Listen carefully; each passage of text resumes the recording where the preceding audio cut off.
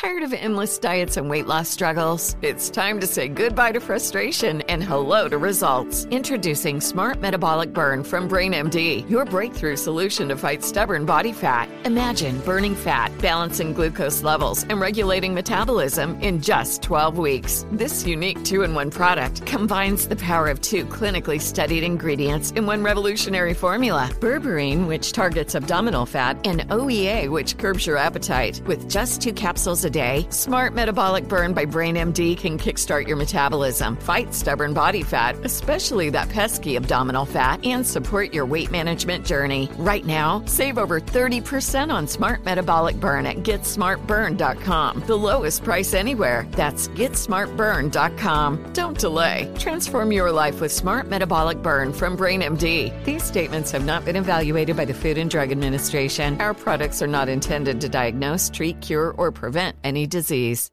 This is your moment, your time to shine, your comeback. You're ready for the next step in your career, and you want an education employers respect. So you're not just going back to school, you're coming back with Purdue Global. Backed by Purdue University, one of the nation's most respected public universities, Purdue Global is built for people who bring their life experience into the online classroom. Purdue Global, Purdue's online university for working adults. Start your comeback today at purdueglobal.edu. When you buy Kroger brand products, you feel like you're winning. That's because they offer proven quality at lower than low prices. In fact, we guarantee that you and your family will love how Kroger brand products taste, or you get your money back. So next time you're shopping for the family, look for delicious Kroger brand products, because they'll make you all feel like you're winning. Shop now, in-store, or online. Kroger, fresh for everyone. Wholly Human with Leanne Rimes is a production of iHeartRadio.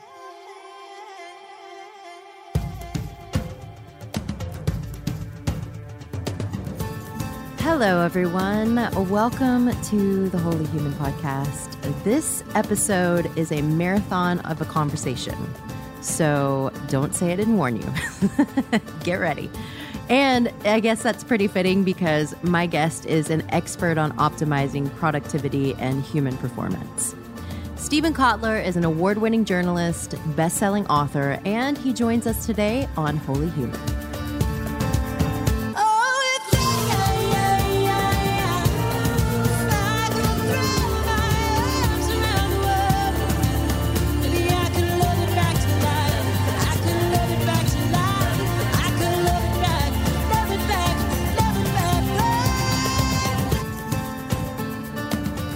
Steven Kotler, thank you so much for joining me on the Wholly Human podcast. I'm excited to have you on. I stumbled upon your book, The Art of Impossible, randomly, and I fell in love with it. It was really, really interesting to read. And so I just want to dive in with you, if you don't mind, because I have a zillion questions. Sure. When you talk about impossible, how do you define the impossible? Because I feel like that can be very personal for each and every one of us. So the way I think about it is just sort of maybe the way I experienced it. When I started my career as a journalist, I was interested in those moments in time when the impossible became possible, when stuff that had never been done before literally got done for the first time. And this could be in sports, this could be in science, this could be in technology. For 25 years, whenever there was a sci-fi technology that turned into a science fact technology, the first bionic body part, the first artificial vision implant, the first private spaceship, I was there trying to figure out what the hell's going on. How did you guys just do this, or gals? But what I learned, the lessons I learned, and at the heart of the book, The Art of Impossible, they're all lessons learned from people who have accomplished capital I impossible. They're meant to be applied by anybody interested in what I call lowercase I impossible. Those things we think are impossible for us. The example I give in the book is I grew up in Cleveland, Ohio in the 1970s. It was a blue-collar steel mill town. Right. And from the time I was a little kid, I wanted to be a writer. And I didn't know any writers. I didn't know how you became a writer. There was no internet. There were no books. It was like I woke up one day and went, Mom and Dad, when I grow up, I'm going to be an elf. No, a hobbit. I'm going to be a hobbit, right? I mean, like that was, for all I knew how to get there, that was a lowercase I impossible. Overcoming deep trauma, rising out of poverty, becoming world-class at anything, right? Stamp collecting, music, I don't care what it is, becoming a successful artist, becoming a successful entrepreneur. These are all lowercase I impossibles. The one thing the caveat I want to sort of tack on the end of this is, I say a lot that peak performance is nothing more or less than getting our biology to work for us rather than against us. So the cool thing is this: if you're interested in capital I impossible, that which has never been done, well, that's what our biology is good for. We're designed to go after those kind of big challenges. So fantastic. The same biology is what gets us to go after small I impossible. It's the same, it works, the same toolkit. But if you're listening to me and you're like, dude, shut the hell up. I'm just trying to get through Monday. Man, right. I did like this Monday. That's a small I impossible in a lot of people's like for some people, right? So the cool thing is it's the same biology. The toolkit is the same. So that's what, that's why it's worth learning a little science along the way with this stuff, because it gives you sort of a foundational toolkit and you can apply it to whatever, I want to get along with my kids a little better. I want to be a little more productive at work. I want to become a writer. I want to, surf 100-foot waves. Take your pick. Right. So your original impossible was becoming a writer. What's your impossible now? So I'm 54 and there are about 11 biological reasons why it should be impossible for somebody my age to learn how to park ski. I don't know if you know what park skiing is. No, I was going to say, what is that exactly? Jumps, rails, rail slides, box slides, jumps, hips, X Games stuff. Right. And there's like 11 different biological reasons why that. But there's all this new research. There's a new field called peak performance aging.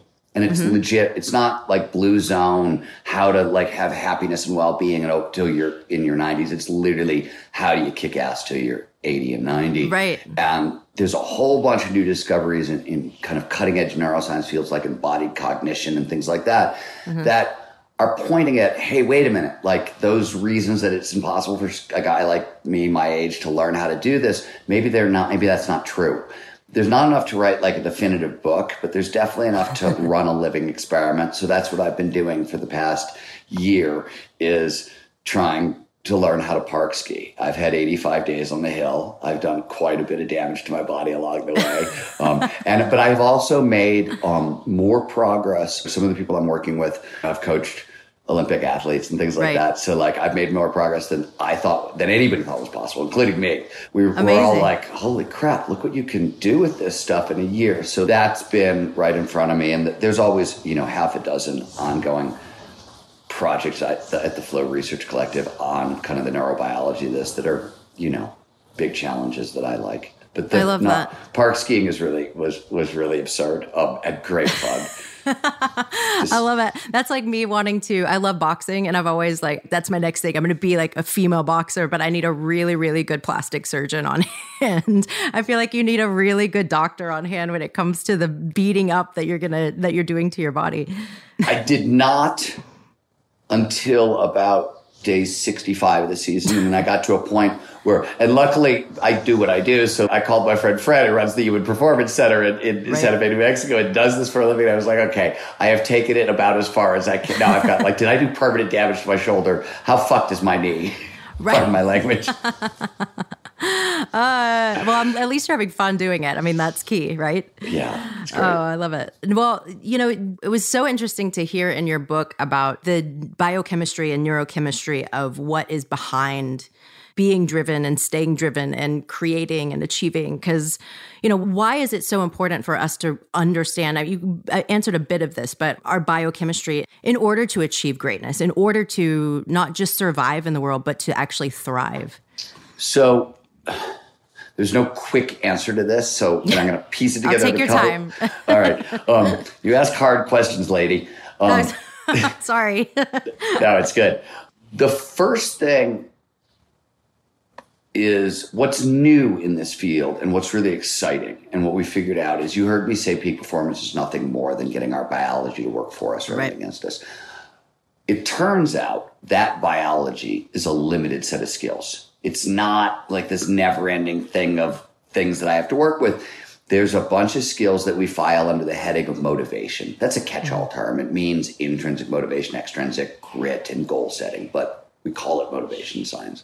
Right. There's a bunch of learning skills. There's a bunch of creativity skills. And finally, there's flow skills. Flow is the optimal state of consciousness where we feel our best and perform our best. That's the full toolkit. And the way I like to think about it is when you face any challenge, motivation gets us into the game. Learning allows us to continue to play. Creativity, especially when you're going after those kind of high, hard challenges. I don't quite know how to get there. I want to become a writer and I live in Cleveland, right? Creativity is how you steer. And flow, because it's this state available to all of us and it boosts everything. It's optimal performance. And we can come back to what that really is and how it matters. It's how you turbo boost the results, usually beyond all reasonable expectation. That's sort of how the formula to getting towards impossible. That's the formula to getting towards sort of anywhere in peak performance. What's interesting, what's cool, what's new is we've known about elements. I mean, like, hey, you need grit for performance. This isn't new, right? Or, hey, you need some motivation, or you got to know how to learn. Or what's cool and new is we've started to figure out is, one, this is the full toolkit, and two, it's a system. It evolved to work in a certain order, in a certain way. And if you use the system in the order that it's designed to work, you get so much farther, so much faster, and with a lot less fuss, if you can pardon the alliteration. But caveat, here's the caveat, and here's the other side to this. The way I like to explain it is we're designed to go big. We're literally, as organisms, designed to go after hard challenges. But if you don't use the system the way it was designed, there are significant penalties. And I have to explain a little bit more about what do I mean by system to talk about the penalties. But let's just start with motivation. So the research is really clear on motivation. If you want to be motivated for any kind of hard goal, it's not enough to have like one or two things driving you towards that goal. It's like an athlete going towards a physical challenge. They're going to have enough fats and enough carbs and enough proteins. And they're going to be well hydrated. They're going to sleep. They're going to do everything they can to charge up every single energy source for the athletic competition. Same thing is true with our psychological energy sources, our motivation. So if you're going after any kind of hard challenges, it's hard here. I mean, 30 years of studying the best in the world, people who've accomplished amazing, astounding things in every field. It's hard for everyone. I've never met anybody who has an easy time in this life. And so if it's hard here in general, and it sucks here, but it turns out it sucks worse if you sit on your ass and just like look at life, or then it sucks less if you go after huge, high, hard goals. Because the system is designed to go after higher goals, and it literally is less unpleasant. Put it differently. So the one thing I have to explain before this is going to make any sense is when we talk about intrinsic motivation, stacking fuel sources, right? There's 5 big intrinsic motivators. Curiosity, passion, purpose, autonomy, and mastery. And they're all linked together. Curiosity is literally designed to be built into passion biologically. Passion is designed to be coupled to a cause greater than yourself, which gives you purpose. Once an organism has purpose, and this could be a human or an animal, it doesn't really matter. What do you need? You need autonomy. I want the freedom to pursue my purpose. And once you have that autonomy, what do you need? Mastery, the skills to pursue it really well. And if you get all those things right, for reasons that we won't go into, they're all flow triggers. So as a result of doing all this, you get a lot more time in flow. That's how the system is designed to work. That's the order it's designed to work in. So anxiety and depression are at epidemic levels right now in the world. Yes, I was wanting to go into this. Okay, so, and there are, I said earlier, not going big is bad for us. Here's what I mean. There are 8 known causes of anxiety and depression. There are 2 that most people pay the most attention to, and they're not exactly accurate. So you hear a lot about genetics. Hey, my brain is screwed up. I can't make enough serotonin. I can't be happy. And the other one is trauma. This really horrible thing happened to me. I can't get over it, and I've got anxiety and depression. And let's just point out that 1 out of 10 adults is going to get diagnosed with anxiety and depression this year. It's the largest drain on public health coffers, and somebody kills themselves in America once every 12 seconds. So we Holy suck. Shit. That's we crazy. suck. We absolutely suck at treating it.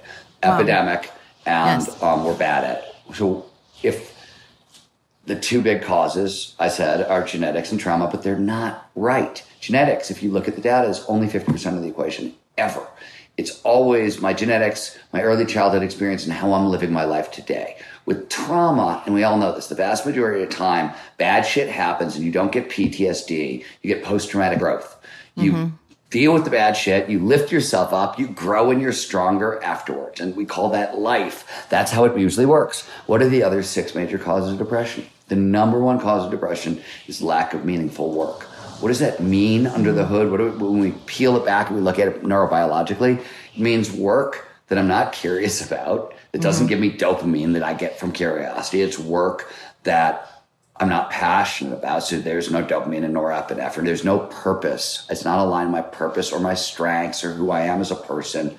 I'm not given the autonomy, the freedom to pursue it the way I want to.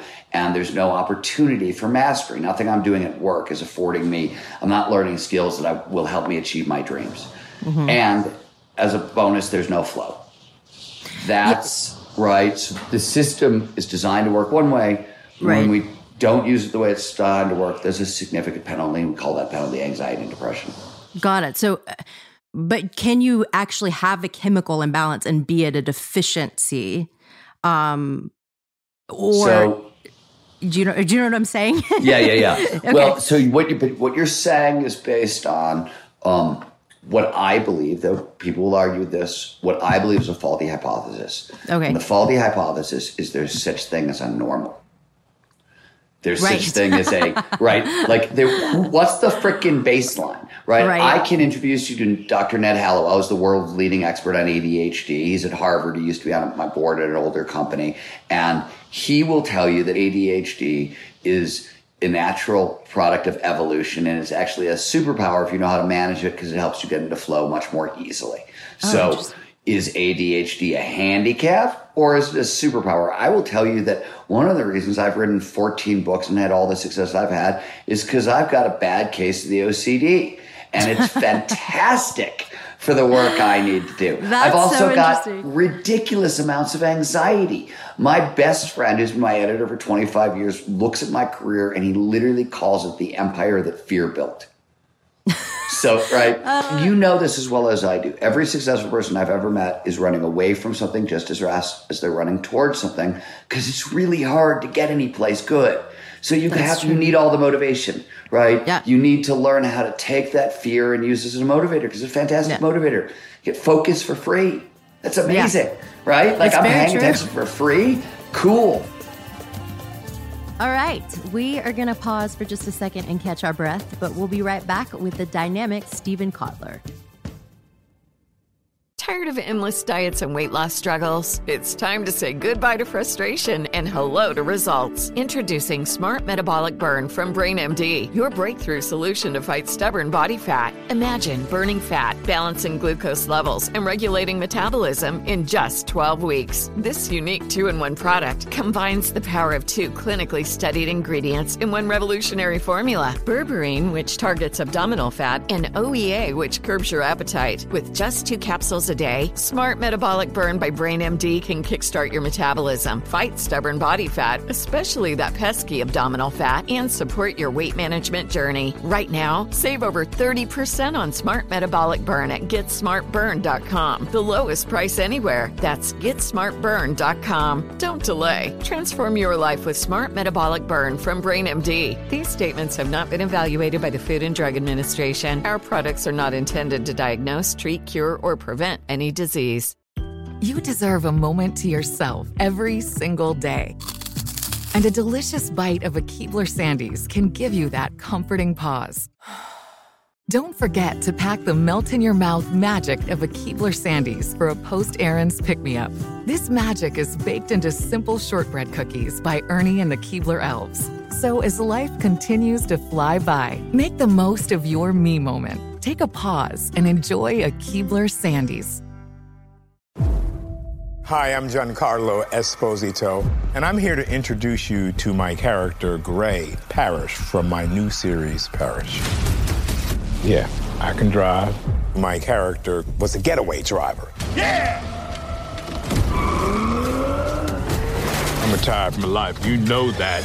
His business is failing. His house is going up for sale. He is the everyman. Tell me about this driver job. We got a lot of action in this show. We have moments of real danger, and we want to feel as if anything could happen.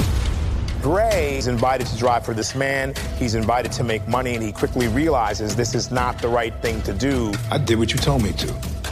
And he's in a world over his head. Now, let's go! He will try to do what's right and seek justice. Parish, all new Sundays at 9 on AMC and stream on AMC Plus. Welcome back, loves. Steven Kotler was just taking us on a whirlwind tour of explaining how fear often morphs into motivation.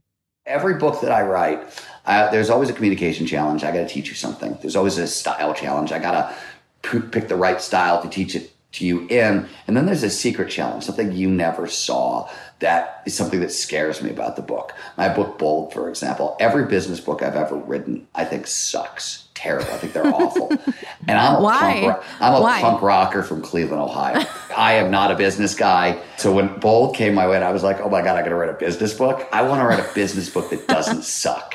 Right? It took me the longest time when I was on Wall Street, when some of my early flow work started happening, and I pulled into Wall Street. I do so much work on Wall Street now. It's silly. But in the beginning, I was always like, do you have any idea who's standing in front of you? Like, do you have any idea, like, what you literally tried to beat me up all through high school. Like, I guarantee it. Oh my God, that's hysterical. I feel that way too.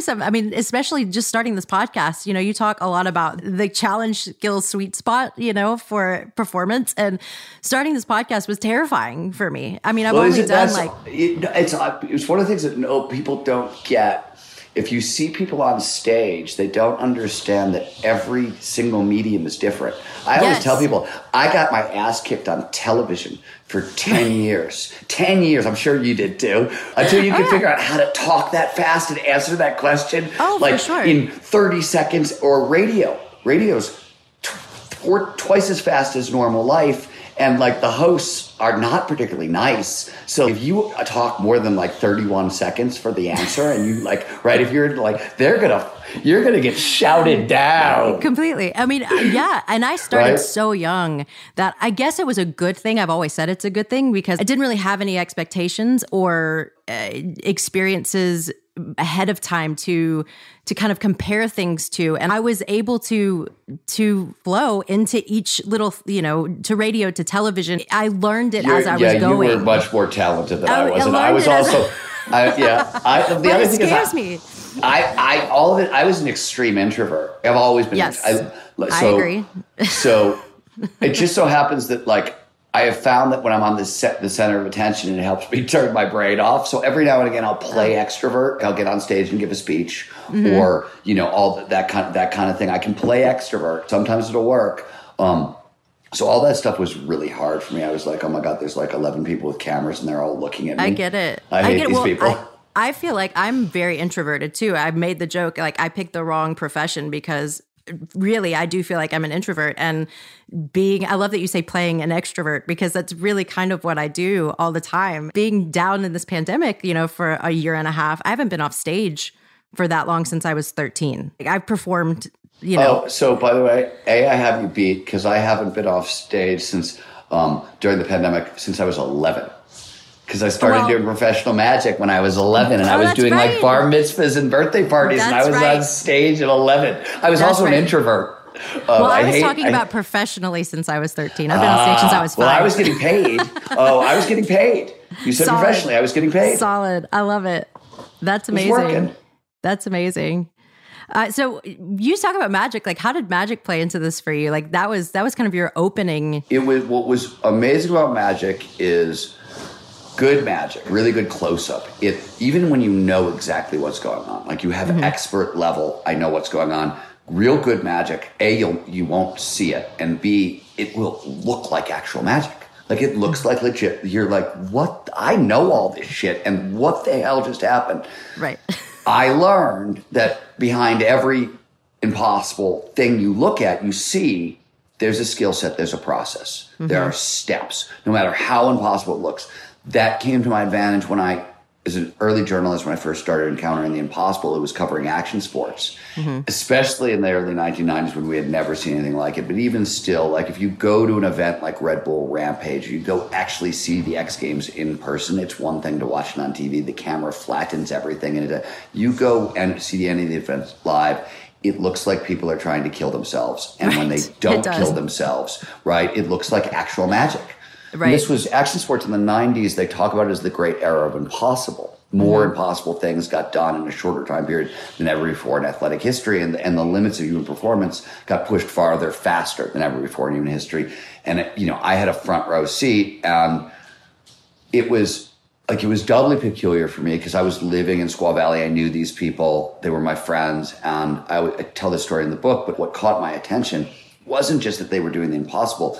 It was that most of the people I knew came from like broken homes and bad childhoods. They had little money. They had very little education, lots of drugs, lots of alcohol, lots of risk taking. Like normally you put these things together in a community and people die young or go to jail. They don't reinvent what's possible for the human species. So what the hell was going on was my initial sort of question that I brought to it. But everybody else was like, oh, it's athletic talent. It's something, right? And I went, I've seen this before. I've seen things that look impossible before, and there's always a skill set. There's always a process. And I wanted to know what it was. It's sort of what led me into neuroscience. It's not just about physical skills. There's something else going on. There's something mental going on. I want to understand that because I was on the hill. I was skiing with these same people, and I could see what they were doing. And it was the mental game was most of it. And I wanted to know how that worked. Yeah, the mental game is so much of it. Absolutely. You talk about the 5 intrinsic drivers in stacking. Can you get that stack? You said you can get it wrong. How do we get it wrong? What's a common way to get that wrong? A really common one, especially in today's world, so 2 things. There's 2 answers I'll speak to because I think they're relevant here. The first is in today's world, for a lot of probably very admirable reasons, we have fetishized passion and purpose to a level that is almost absurd. We have a rule at my company, which is have a passion and have a purpose and keep it to your damn self. Right. And I mean that both because the science of goal setting tells you that you want to keep those things to yourself. They're more powerful until you've actually achieved success in your goals. Keeping them to yourself is way more powerful. It keeps more motivation inside. So every time I meet somebody who starts a meeting, hi, my name is Sally and my passion is, I think, 1, you're lying. You're lying to me. That's not actually your passion. Because if that was really your passion, I would frickin' know. You're faking it till you make it. And I don't believe you. And 2, I think even if that is your passion, you just literally drain motivation out of your system, drain dopamine out of your system, and are now going to have a harder time achieving your passion. So I think that's a disaster, talking about your passion, talking about your purpose. But biologically, why do these things matter? They matter for the same thing I said earlier. You get focused for free. That's the big deal. The brain is a huge energy hog. It uses 25% of our energy at rest, right? It's 2% of our body mass, 25% of our energy at rest. Almost a quarter of what we eat. And if we're trying to do something hard, it's like half of what we eat is going to our brain power. Right. What does the brain spend most of that energy on? It spends a lot of it on focus. So if you are curious about something, focus for free. If you are passionate about it, think about romantic love. That's neurobiologically the same as I'm passionate about my writing or I'm passionate about my music. Think about like the first time you fell in love or recent, how much you couldn't stop looking and thinking about the other person. Were you expending energy to do that? Or was it like doing homework? You couldn't stop it. It was automatic. It becomes obsession. Right. Yeah. And there's the fine line. Fashion and obsession is essentially you're splitting hairs, right? We call it obsession if we think what you're doing is unhealthy, right? We call it passion if we like it. But I don't know what you're like when you're recording an album, and nobody makes albums anymore, so I'm dating myself. But like, we still do. When I'm writing a book, a large chunk of the time, you could call it passion. You could also call it legitimate insanity. Oh, right? For sure. Like if the book isn't going well, it's that like, what is madness or what is passion gone sideways? You know what I mean? Like, purpose, which gets super mystified these days. Curiosity is a little bit of dopamine and a little bit of norepinephrine. Those are the pleasure chemicals that make us feel excited and give us that focus for free. Passion is a lot of norepinephrine and dopamine. Mm-hmm. Purpose is norepinephrine and dopamine at passion levels plus pro-social chemicals like anandamide, serotonin, and endorphins. These are the chemicals that underpin social bonding. So endorphins, right? Mother-child love, those are underpinned by endorphins. Friendships, deep friendships are underpinned by endorphins. Oxytocin is the so-called cuddle chemical, the trust chemical. Serotonin is that warm, I'm open to you and your ideas kind of feeling, et cetera, et cetera. You're getting more feel-good neurochemistry. You're getting more focus for free. That's the big deal here. There's no, like, it doesn't have to be super mystical and super weighty. You're just playing games with neurochemistry. So that's meant to sort of take the pressure off. I think people feel a lot of pressure. And the most important thing is neurobiologically, the system is designed to work in order, and it's designed to work slowly. We're not built as organisms to discover our passion overnight. That's not really how it works. Right. Passions are built slowly over time. And where I see the biggest mistake, especially in younger people, so at the Flare Research Collective, 30 to 40% of our clientele are women in their 40s to 50s, usually powerhouse women who parked their career for a while to raise a family and now are getting after it again. And they are like, they're like, okay, I parked everything. Give me my goddamn passion. I want it now, right? I want it now. Let's fix it now, right? I'm like, you guys are ferocious, and I really like that. But but dial it back and dial it. Well, you don't, because the thing that where you really don't want to screw this up, and you'll get this immediately, is you do not want to be 2 years into your passion to discover, oh shit, it was only a phase. And that can happen, right? Curiosity is designed to be built into passion. Passion is really the intersection of multiple curiosities, but you have to like figure out, I am curious about this, I'm curious about this, it intersects here. You play there, you learn a little bit, you grow a little bit, then you find another passion, another intersection, and that's how you grow it. I have a friend who will go unnamed who discovered at around 37 that it turned out med school and all that, no, it didn't matter even that she was massively in debt. She was supposed to be an archaeologist, and that was her real passion and her real calling. And signed up for a 2-year dig in Egypt and got like 3 months into the dig and went, oh shit, I got it wrong. And I've like literally committed. There are people depending on me. And so she's still in Egypt, not particularly thrilled about it. That's so interesting.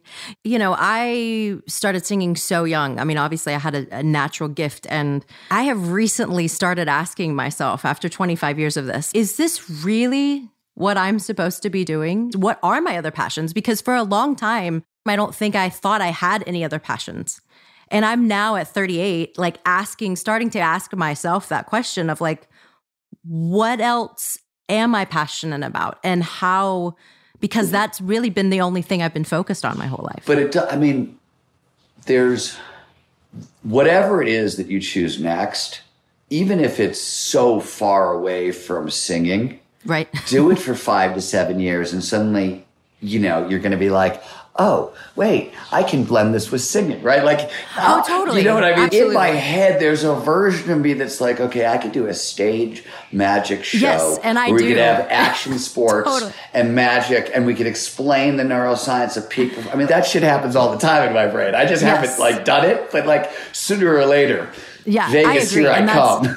That's exactly where I'm at with it too, is like, how do I start to blend all of these things together, and the thing that I already do. Also, real heroes of mine, give you an example from music. Tom Waits is a giant hero of mine. And one of the reasons he does things with language that very few other people are doing, he does things with music that very few other people are doing, but he's reinvented himself over and over. And he has had the longest career. And I'm super impressed with lifelong creative careers because it's so hard. Because you have to reinvent yourself 9, 10, 11 times.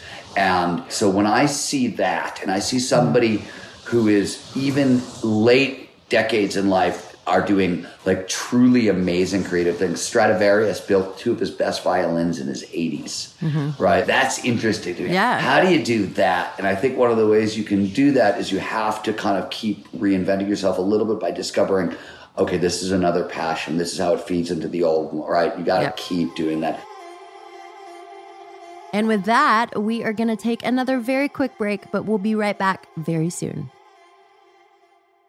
Tired of endless diets and weight loss struggles? It's time to say goodbye to frustration and hello to results. Introducing Smart Metabolic Burn from Brain MD, your breakthrough solution to fight stubborn body fat. Imagine burning fat, balancing glucose levels, and regulating metabolism in just 12 weeks. This unique 2-in-1 product combines the power of 2 clinically studied ingredients in one revolutionary formula. Berberine, which targets abdominal fat, and OEA, which curbs your appetite. With just 2 capsules a day, Smart Metabolic Burn by Brain MD can kickstart your metabolism, fight stubborn body fat, especially that pesky abdominal fat, and support your weight management journey. And right now, save over 30% on Smart Metabolic Burn at GetSmartBurn.com. The lowest price anywhere. That's GetSmartBurn.com. Don't delay. Transform your life with Smart Metabolic Burn from Brain MD. These statements have not been evaluated by the Food and Drug Administration. Our products are not intended to diagnose, treat, cure, or prevent any disease.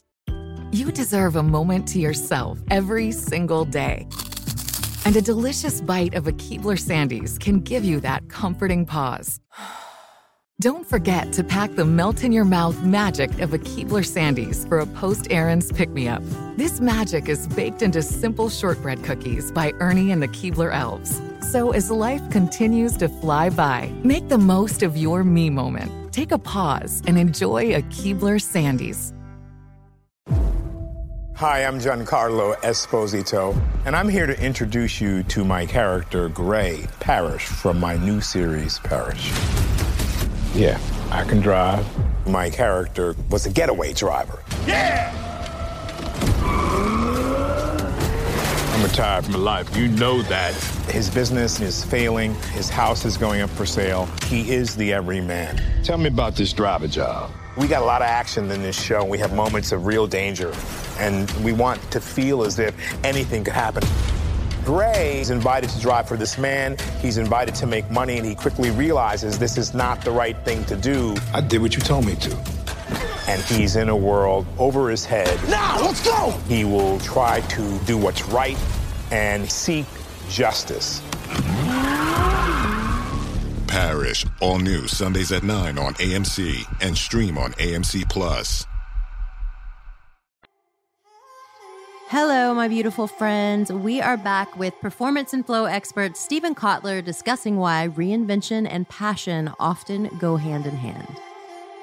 That's why, like, one of the reasons I learned to park ski at 53 is I have never been able to think really kinesthetically, physical, like, right? And I wanted to know, how does my writing change when I add an entire new kinesthetic language to my life? There's a bunch of interesting things that start happening to your brain in your 50s that they result in superpowers if you do it right, and they go horribly wrong if you do it wrong. And so I'm trying to do shit right. Interesting. And, Yeah, that's interesting. Well, I want to get into flow with you a bit because you're skiing. I actually took up tennis a couple of years ago, and I have found it's one of my favorite things to do. I do it twice a week, and I am so in flow on the tennis court because it's the one place that I really go to just have fun. There's no expectation. Like, I'm learning and I'm good at it, and I just truly enjoy it. It was something that I needed in my life that I didn't know I needed to give me the high of the same kind of high that I get on stage, I get on the tennis court, but for different reasons. I'm kind of jumping ahead, but I totally get like adding those things to your life. change you and how you see the world and how you, like you're saying, it can change your writing. For me, it's given me an outlet to express myself and play in a different way that I didn't have. So it definitely intertwines and plays into the rest of your life when you discover those pieces. Yeah, and it's also like, if you have to be an expert all the time, which essentially you do, right? It's really fun to be a beginner again, right? It's really, really fun to not, like, I can look as bad as I want to, right? You're not allowed to judge me here because this is not the judging arena. There's a judging arena, and that's fair because I put myself there and said I'm going to make a living here. Right. That's one of the reasons park skiing was super fun for me, because I was like, I'm 53 years old. I'm an author. I run a neuroscience research institute. There's zero reason whatsoever you could ever expect anything out of this. I love it. Yeah, that's very, very true. So flow for that's become like a very big buzzword, and I would just love to hear from you your explanation of what that is. Yeah. So let's start with the scientific definition, and then I'll build out from that because it'll be useful. Sure. So, in the scientific definition, we gave it earlier. It's almost worthless from an explanatory point of view, but it's an optimal state of consciousness, and this is what's important: where we feel our best and we perform our best. So those two components. More specifically, it refers to any of those moments of rapt attention and total absorption. You get so focused on the task at hand, so focused on what you're doing, everything else just starts to disappear. Action and awareness are going to emerge. Your sense of self-consciousness, the voice in your head, your inner critic, are going to diminish, get really quiet. Time is going to dilate, which is a fancy way of saying it passes strangely. Sometimes, most common experiences, you get so sucked into what you're doing, right, that an hour goes by and you're like, I didn't notice what happened, right? I thought it was 5 minutes. Occasionally, you'll go the other direction. You'll get a freeze frame effect. From anyone who's been in a car crash, time will slow down. And throughout all aspects of performance, both mental and physical, go through the roof. And through the roof is not an exaggeration. I'll just throw you I'll talk about what flow does. These numbers are from research done by dozens of different researchers all over the place. We know that grit, motivation, and productivity will spike 500% above normal in flow. We see creativity, innovation spike 400 to 700%. The Department of Defense figured out that soldiers in flow learn 240 to 500% faster than normal. Wow. We see empathy go through the roof in flow. In fact, one of the things we're doing now is working with a lot of police forces because cops want more empathy in today's world, and thank God. And there's two options. Compassion-inducing meditation will produce empathy, or flow work will produce empathy. And trying to teach cops compassion-inducing meditation was flow was better. We'll do the flow stuff. Okay, good. So empathy, collaboration, cooperation, those things. And the most important thing probably is that overall life satisfaction, well-being, meaning and purpose all skyrocket in flow. So it's a huge lift. Finally, when psychologists measure flow, they say, hey, the experience has 6 phenomenological characteristics. That's a big word, and all it means is this is how the experience makes me feel. And I listed some of these already. So we know we're in flow when there's complete concentration on the task at hand, when action and awareness start to merge, when time passes strangely, when the sense of self disappears. We don't have a register that says peak performance. What we feel is like we can control things we normally can't control. This is me as a writer being able to do things at 12 o'clock on a Monday morning with my words that I can't normally do, right? Or a basketball player, suddenly the hoop is as big as a hula hoop, and that's that experience. And finally, psychologists use this term, flow is autotelic. It means it's an end in itself. It feels so euphoric, so good, so addictively fun that you will go extraordinarily out of your way to get more of it, right? That's what it means. So when those 6 characteristics show up during a given experience, it's flow. Now, one final thing that I want to explain, because this is very useful for people to understand, it's not a single experience. It's a spectrum of experiences, much like anger, right? You're a little irked, you're homicidally murderous, it's the same emotion. You can be in microflow. So Okay. this is when those 6 characteristics show up, but they're like 1 or 2 on a scale of 1 to 10, right? You go to work, sit down to write a quickie email to your boss, and suddenly you get like so drawn in that you end up writing a huge essay. You look up, 2 hours have gone by, you didn't notice, and maybe your sense of self didn't totally disappear, but bodily awareness did. And when you pop back in your head, you're like, oh, wow, I really have to go to the bathroom. And you run off to pee. That happens to all of us all the time, right? That's microflow. Okay. Macroflow is the other end of that spectrum. It's when those experiences all show up at once and they're turned up to 11. This is a very powerful experience. Until the 1950s, scientists thought it was a spiritual experience or a mystical experience, meaning it was found in spiritual and religious communities. Right. And it was only in the 50s that flow started showing up in populations of atheists that people were studying, and they went, oh, wow, it's not just for religious people, it's for everybody. What's going on? The other end of the spectrum, time will slow down, and instead of like the self doesn't just disappear, but you can start to feel like you're one with everything. Right. All out-of-body experiences are common. We understand scientifically now what causes these things in the brain, why they're happening and why they happen in flow. But it doesn't change the fact that when they're happening to you, you're like, what the hell is going on? This is magic. It is magic. Well, you say the mystical experiences, like, is meditation, like being in meditation, are you in flow during meditation, or can you be? So, no and yes. Okay. So, flow is a focusing skill. Right. Meditation is a focusing skill. Right. They are different kinds of focus. Okay. Most meditation systems, whether it's a focused meditation where you're focusing on your breath, or an open senses meditation where you're trying to let all things in and you're not judging them, both are phenomenal training for flow, because you need attention totally in the present moment. So there's work going back into the 80s that says, hey, meditation is real. And we train people in specific types of mindfulness practices to help them get into flow. As a general rule, meditation is like a low-grade trance state. It mimics some of the neurobiological changes in flow. What happens to the brain in flow is like a page long. What happens to the brain in meditation is like half of that page. Got it. Right? And there are differences. And it also, there are certain meditation systems. For example, Tibetan Tantric Buddhist meditation and Jewish Kabbalistic meditation, both of them involve large amounts of visualization and imagine this letter in the Hebrew alphabet and turn it into this letter and put it on a 5-sided die and imagine it, all this stuff. And because of that, so there's all this work now that is looking exactly at what happens in the brain during different meditation systems. Right. Those systems, because there's so much pattern recognition, they produce more dopamine than most other meditation systems. As a result, they may be able to drive us into flow. So I can't give you a definitive answer. It depends on what kind of meditation you're doing, depends how good you are at it, a lot of things like that. That's really interesting. And on that interesting note, we are going to take another quick break, but we'll be right back, I promise.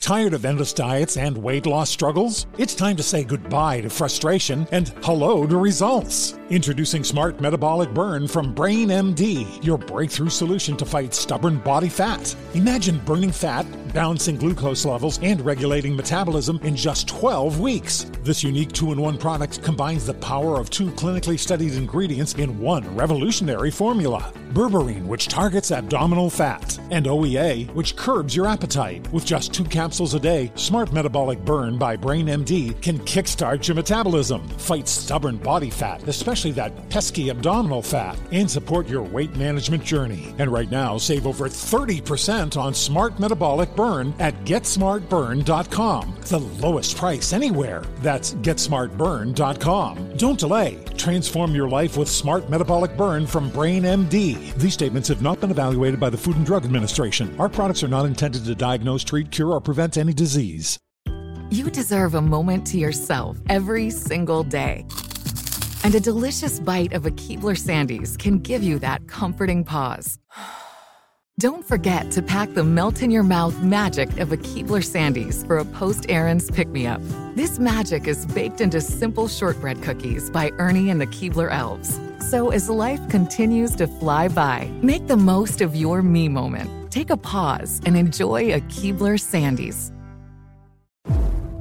Hi, I'm Giancarlo Esposito, and I'm here to introduce you to my character, Gray Parrish, from my new series, Parrish. Yeah, I can drive. My character was a getaway driver. Yeah! I'm retired from life. You know that. His business is failing. His house is going up for sale. He is the everyman. Tell me about this driver job. We got a lot of action in this show. We have moments of real danger, and we want to feel as if anything could happen. Gray is invited to drive for this man. He's invited to make money, and he quickly realizes this is not the right thing to do. I did what you told me to. And he's in a world over his head. Now, let's go! He will try to do what's right and seek justice. Parrish, all new Sundays at 9 on AMC and stream on AMC Plus.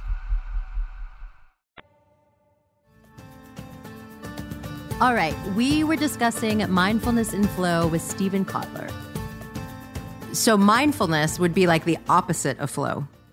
No, it's so.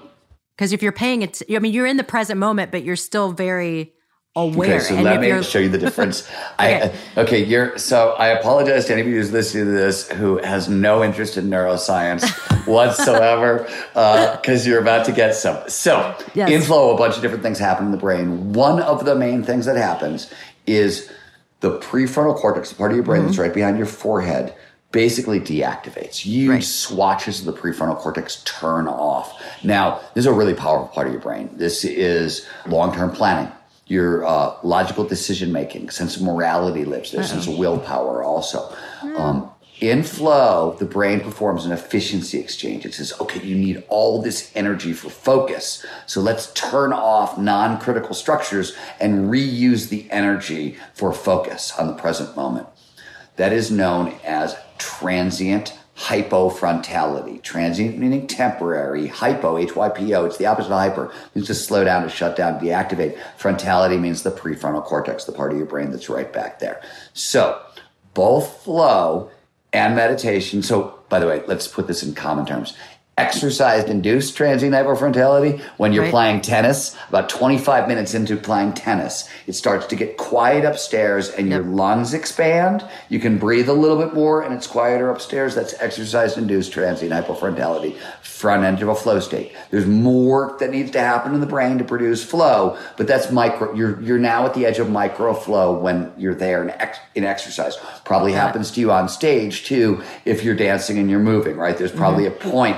Even if you're not in your body and you're not feeling like performing, you're going to get exercise-induced transient hypofrontality about a half an hour in, and suddenly you're like, oh, wow, I'm in flow. This is great, right? So that, in meditation, you were trying to forget the self. Let myself, right? So part of the brain that stays turned off most of the time, and this is a little controversial, but it's an easy way to explain this, the medial prefrontal cortex is the middle of the brain, and it does a lot of different things. It governs creative self-expression. In meditation, you're not doing anything creative. There's no self who's expressing. You're trying to forget the self. So this portion of the brain turns off, right? In flow is nothing but creative self-expression amplified all the way up to 11. This part of the brain stays hyperactive. Got it. So that's what I mean by there are differences. In meditation, you will drop the brain into alpha, for example, or theta and hold it there. Flow is an active state, and we're going to bounce all over the brainwave map. We're going to drop into beta and back to alpha, theta, and all over the place. And it's really about how you can transition between brainwave states and get back to that baseline, not can you just hold yourself on that baseline. So there's differences. But one, meditation is really good for training flow. We live in the world. If you live in a monastery, that's your life. Meditation may be for you. But as a general case, if you're trying to live in the world, I think flow is the more powerful tool, and meditation is training for flow. There are other people who might invert it, right? Like, for example, yogic traditions. Why do you start physically with yoga? You start with physical yoga to exhaust the body so then you can do focused meditation afterwards. They think because people there are living in monasteries and they privilege meditation. So they start with the body, put their body into flow, exhaust the brain, and then they meditate because it's easier. Mm-hmm. I live in the real world and I'm a goal-directed guy who likes to get shit done. Right. So like I invert it and that's how I think about it. Got it. Really, no one is not better than the other. It depends on where you're trying to go. Got it. Well, you talk about living in the world and this fast-paced world that we do live in and being goal-oriented. So if someone's listening right now, that's the way they feel, that's who they are. How does one get into a flow state with that kind of stimulation going on? Well, that's interesting. So let's just talk about how you get into a flow state first, and then let's do it. Go to okay. So flow states have triggers, preconditions that lead to more flow. There are 22 that have been discovered. There's probably way more, but there's 22 we've discovered. And they all essentially work the same way. So flow follows focus. It only really shows up when all of our attention is in the right here, the right now, in the present moment, on the task at hand. That's what the triggers do. They drive attention into the present moment, into the right here, right now. They do it one of three ways. They either push dopamine into our system, they push norepinephrine into our system. Both of these, we talked about them earlier a little bit. Mm-hmm. The neurochemicals are multi-tools. They do a bunch of different stuff at once, but dopamine, makes us excited. It makes us pay attention. It makes us want to make meaning out of the thing that's happening in front of us. And norepinephrine kind of does more of the same. And basically we just pay attention to whatever's in front of us, or these triggers will lower cognitive load. Cognitive load is all the crap you're trying to think about at any one time. If I lower cognitive load, I liberate a bunch of energy that your brain will then repurpose for paying attention to whatever's in front of you. Right. That's what the triggers do. Some combination of 1, 2, or 3 of those things.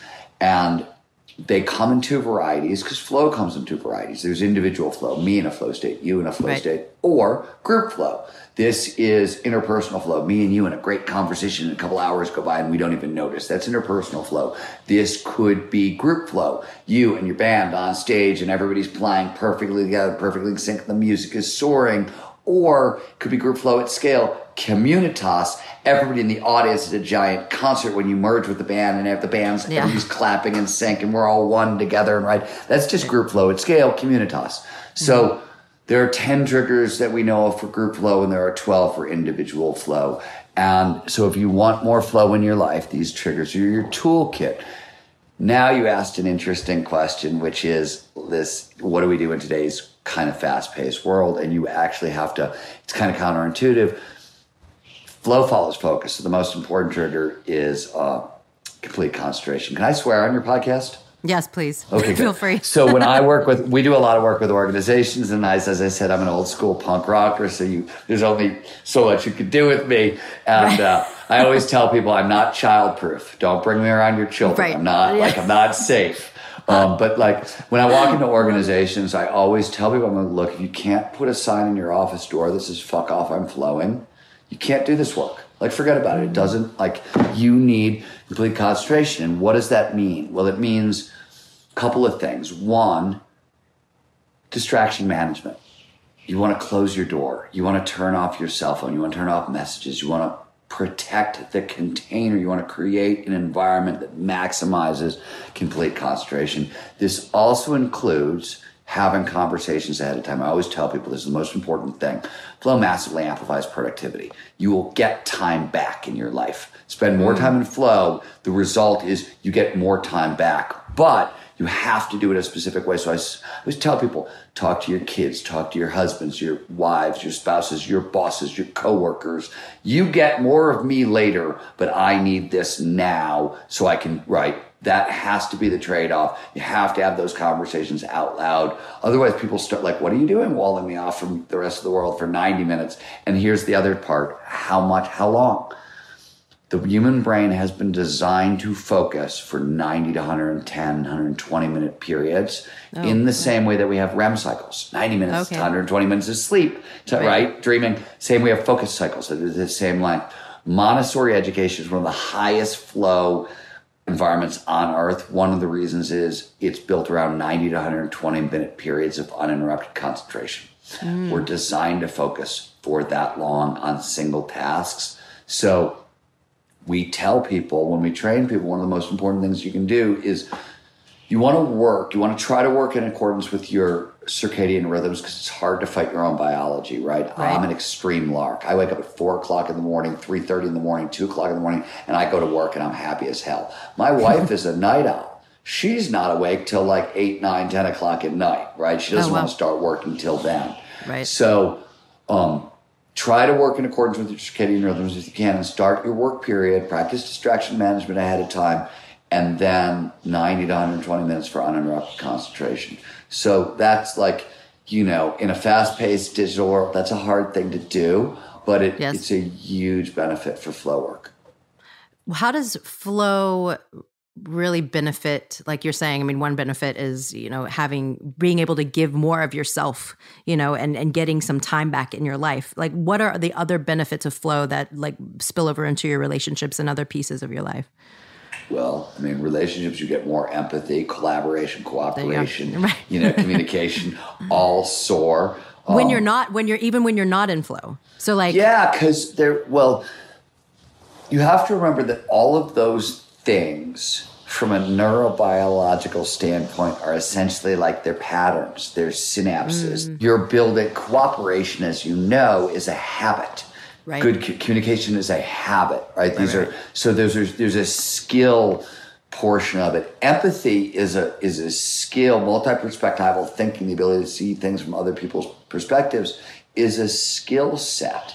And so when you spend time in flow and you can see it activates a part of your brain that allows you to do it, you're training yourself to be more empathetic when you're out of flow as well. And I always tell people, like, the more flow you get, the more flow you get. So if you're getting flow on the tennis court, you're probably now getting more flow as a musician. And when I get flow on the ski hill, I get more flow as a writer. Got it. And more flow as a scientist. How interesting. Yeah. It's funny because being on stage, like, I know I'm in flow often, but you talk about the prefrontal cortex shutting down. There are so many times where my sense of self is still there. Like, I can still judge, everything's going on, and I can't shut that off. Is my prefrontal cortex basically not shutting down? Is that what's happening? That is sort of what is happening, yes. And there's a lot of different, right? You're outside the challenge skills sweet spot usually, right? Got it. And that's what I was wondering. Yeah, and it's probably because there's stuff in your personal life leaking in, or there's too much physical exhaustion. There's stuff in your body, right? Like, it's usually, and it could be something like, I was laughing, but decision fatigue. If you've made 50 or 100 decisions during the day, you've now suffered deficiency. And the problem is this: when you burned out a little bit of energy, flow is a high energy state. So when you have something like that, you don't have the energy to kind of get there. You can get there. You sort of have to, you usually physically, like, you'll ride the endorphins and you'll probably get into flow towards the end of the show rather than early on, right? Yeah, yes. Yeah, that makes sense. By that point, you've ridden the physical. So I always say that if I can't get into flow skiing, right, by 16 laps, I'm in flow no matter what. It doesn't matter. At that point, I am so exhausted that my system has to produce endorphins. There's other things going on, but endorphins are like the slowest gateway into flow. I always feel bad for, this is what endurance athletes and S&M folks have in common. They like to ride the endorphins into flow. That's their trigger. And I always feel bad for them because it's a really slow path. Because if you're a trained bike rider, right, a trained cyclist, or a trained runner, and you can go out and run 10 miles, you're going to have to run like 15 miles to get that, like, oh yeah, now I'm tired. Now it's working, right? You're going to have to really push yourself, which is why you'll get into flow at the end of you'll just tire yourself out at a certain point, and your body will start producing the endorphins and the anandamide, and it'll walk you in that way. Interesting. You can shortcut it a little through rituals, pre-show rituals and things like that. You've probably noticed that sometimes, but not always. No, not always. It does work sometimes. But it's interesting that you talk about when you're making decisions all the time. I've noticed that as I'm running a business. I'm constantly answering questions and doing a gazillion things. And then I'm going to go on stage that night. And I have noticed there have been, over the past several years, many ways I start protecting my energy, knowing that I have to go on stage because it's important. You know, I mean, the drainage is horrible. Like, because I write it first thing in the morning, like, try to come mess with me after like 8:30 at night. Like, ask my wife how well that goes for her, right? Or wake me up in the middle of the night. See how well that's going to go for you. Yeah, I will. Like, I am ferocious in terms of protecting energy. Yeah. Just fierce about it. Well, and you're reminding me of that. So thank you. Because I'm about to start going on tour again. I mean, you know, starting to play shows. And you're right. If I'm exhausted from the rest of the day, like, it definitely emotionally drained, like any of those things, it definitely plays into how I'm able to perform. The problem, one of the things is when you've done all that stuff, you have to shift your state before you can get into flow. You have to kick your brain into alpha. So, like a focused meditation, a long walk in the woods, a little nap, sometimes a meal, right? So that really is your best is your best friend if you can shift state a little bit. So that really is the key, the first key to starting to shift into flow. It's not in all situations, but you're talking about a particular situation, which is you've had a crazy day and then you have to actually drop into flow to perform and do your job later at night. Then like state shifting is pretty helpful. Got it. Because you need some kind of a reset. Interesting. This is all fascinating stuff to me. I feel like I could go on and on and on. One last question. What do you think are the biggest misconceptions people have around their potential? It's a great question. I always say that after 30 years of studying this stuff, there's like just a couple of big lessons. One is we are all capable of so much more than we know. And what I literally mean by that is human potential is invisible, especially to ourselves. And it's invisible for two specific reasons. We only figure out what we're capable of by pushing on our skills to the utmost again and again and again. And that makes the capability an emergent property. You have no idea, like you got to level up your skills and and you'll discover, oh, wow, I'm a little better or a little worse. And then, it emerges out from that. But it goes even farther than that. This is not my research, but it's overwhelmingly clear. There's a bunch of science that says you will not know what you're going to like or what you're going to be good at until after you try it and start getting better at it, even if you're talking about very adjacent skills. So let's say, I don't know if this is true or not, let's say you've never sung opera before, okay? That's an adjacent skill, right? You sing a lot, but you've never sung opera. If I said, Leanne, can you sing opera? Will you like it? Literally, the research shows that you can't answer the question. I go to LeBron James and say, LeBron, let's say he's never played badminton. He say, LeBron, do you think you're going to like badminton and be any good? The research says he can't even answer the question. Like, you're talking about something that's like right next door to what you do. Right. And you don't know if you're going to be good at it or if you're going to like it until after. So that human potential is literally invisible in that way.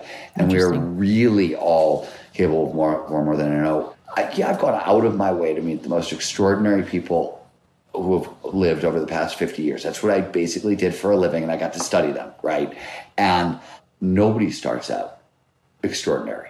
Everybody starts out ordinary, right? You just become extraordinary. It's the same for everybody. I always say the funniest thing about peak performance that's really difficult to understand is that hard work works.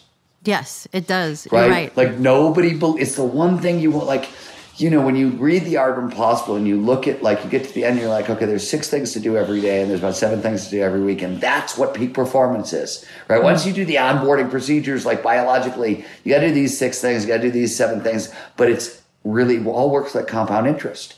It's not right. People will occasionally stand up after I give a speech and say things like, what are the 3 things I can do Monday morning? And my answer is always, if you're asking that question, you're not serious about this work. It's not I can give you 3 things to do Monday morning, but that's not the point. The point is Monday, Tuesday, Wednesday, Thursday, Friday, Saturday, Sunday, repeat.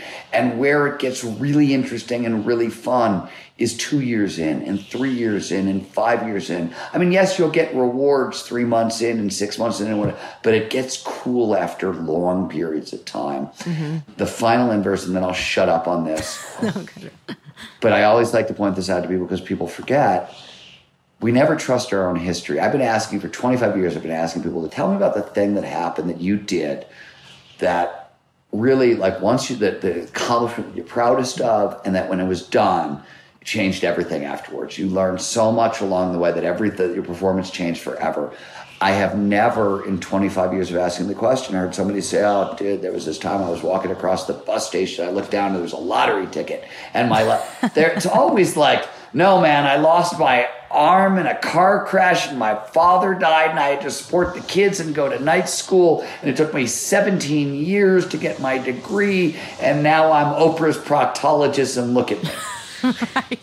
I love that story. I mean...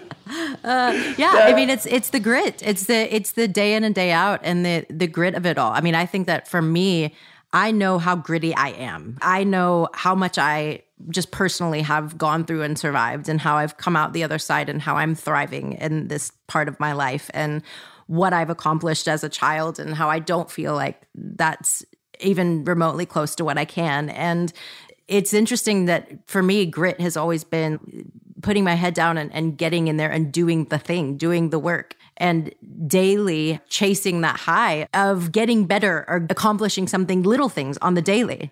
Especially when mastery leads to flow, is our favorite high. We like it more than all the other intrinsic motivators. We will take flow over sex and drugs. It's the most addictive state on earth. And when it's coupled to mastery, the most difficult thing so I always say that peak performers know something that everybody else doesn't know, which is always crawl, walk, run. There's no shortcut, right? Like that's what peak performers know. Most people show up in a situation and they're like, oh, dude, I don't crawl and I don't want to walk. I'm going to figure out how to start jogging. And you meet peak performers, and one of the things that people always say is how, like, you look so far ahead. How do you get so? And one of the reasons is they don't dick around at the front end. They're like, I know I'm going to suck, and one day I'll be better. And they just start into it. And it doesn't, right? So there's a lot of time saved on that one, I think, just sort of accepting that that's just going to be the experience of it. Embrace the suck. But it's also, that's the front end. What the other half of it is, experts always know that the ultimate danger is the addictiveness of progression. Right? Like, it's why athletes get hurt. It's why burnout happens. It's like, right? It's super, that's the most addictive thing. And things get really wayward when you're chasing progression.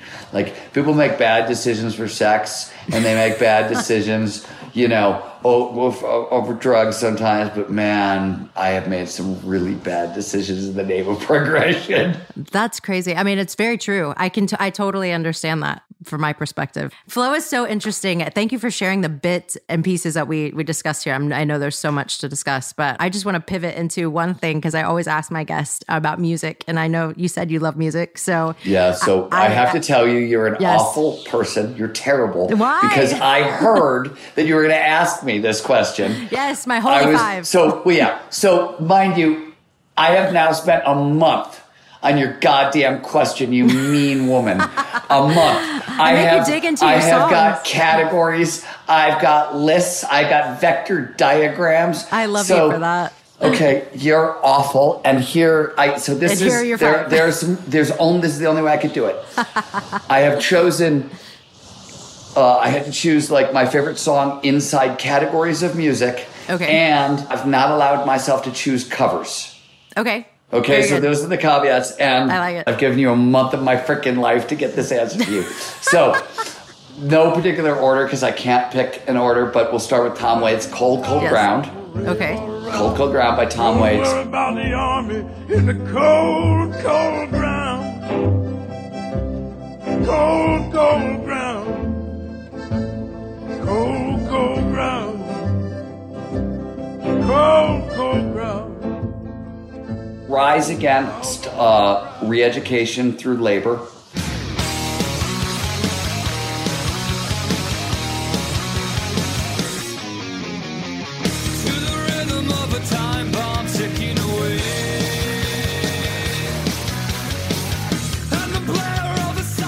and that's in the punk category. I've told you I'm a huge punk rocker. Interesting, yeah. This Corrosion by the Sisters of Mercy in the like goth category.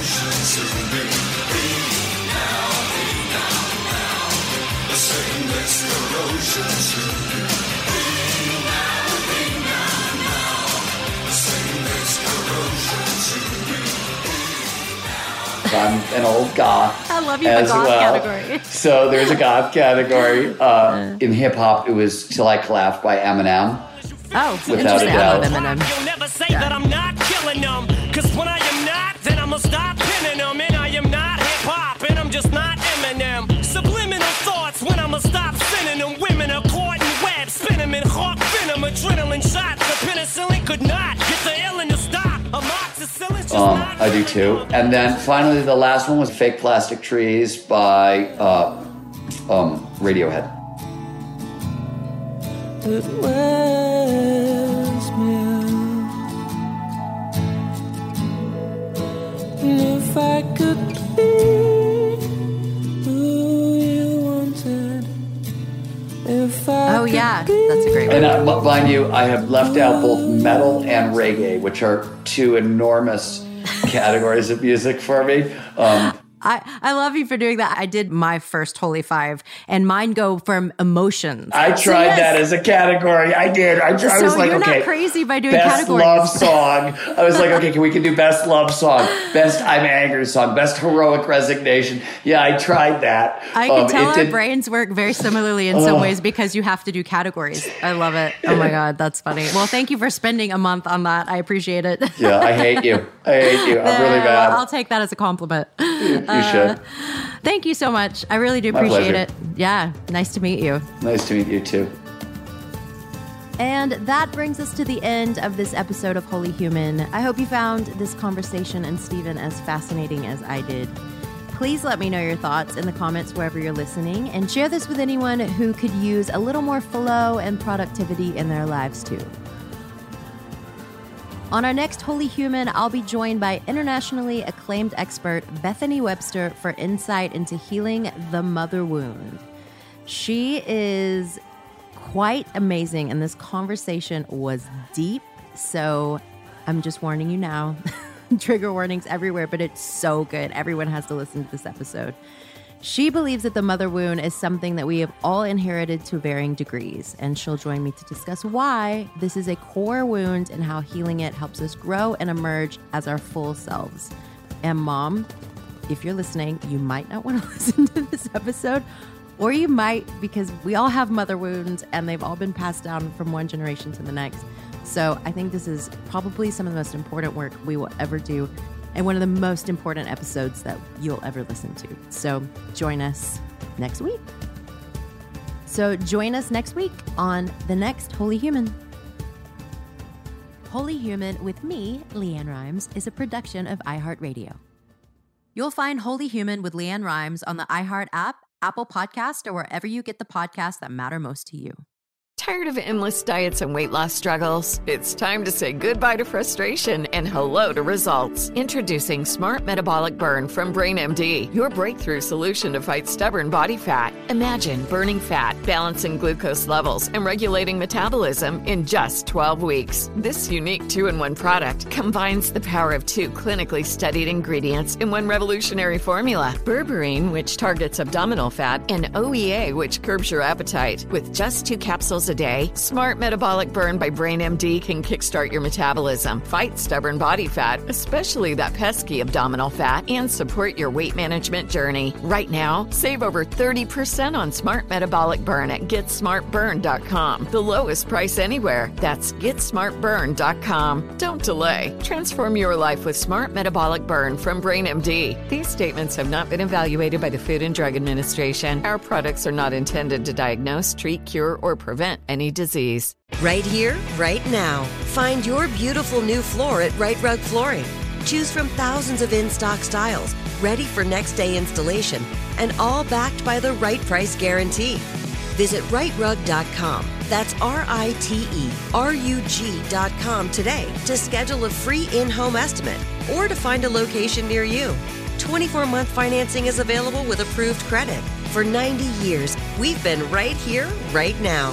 Right Rug Flooring. Whether you're a savvy spender maximizing your savings with cashback rewards, a thrifty rate watcher seeking the lowest interest, or a travel enthusiast looking for extraordinary perks, Kemba Financial Credit Union has a visa to complement your lifestyle and unique needs. Apply today at Kemba.org to unlock a limited time 2% cash back on purchases and pay 0% interest on balance transfers for an entire year with a new visa from Kemba. You deserve a card that works for you. Restrictions apply. Offer ends June 30th, 2024.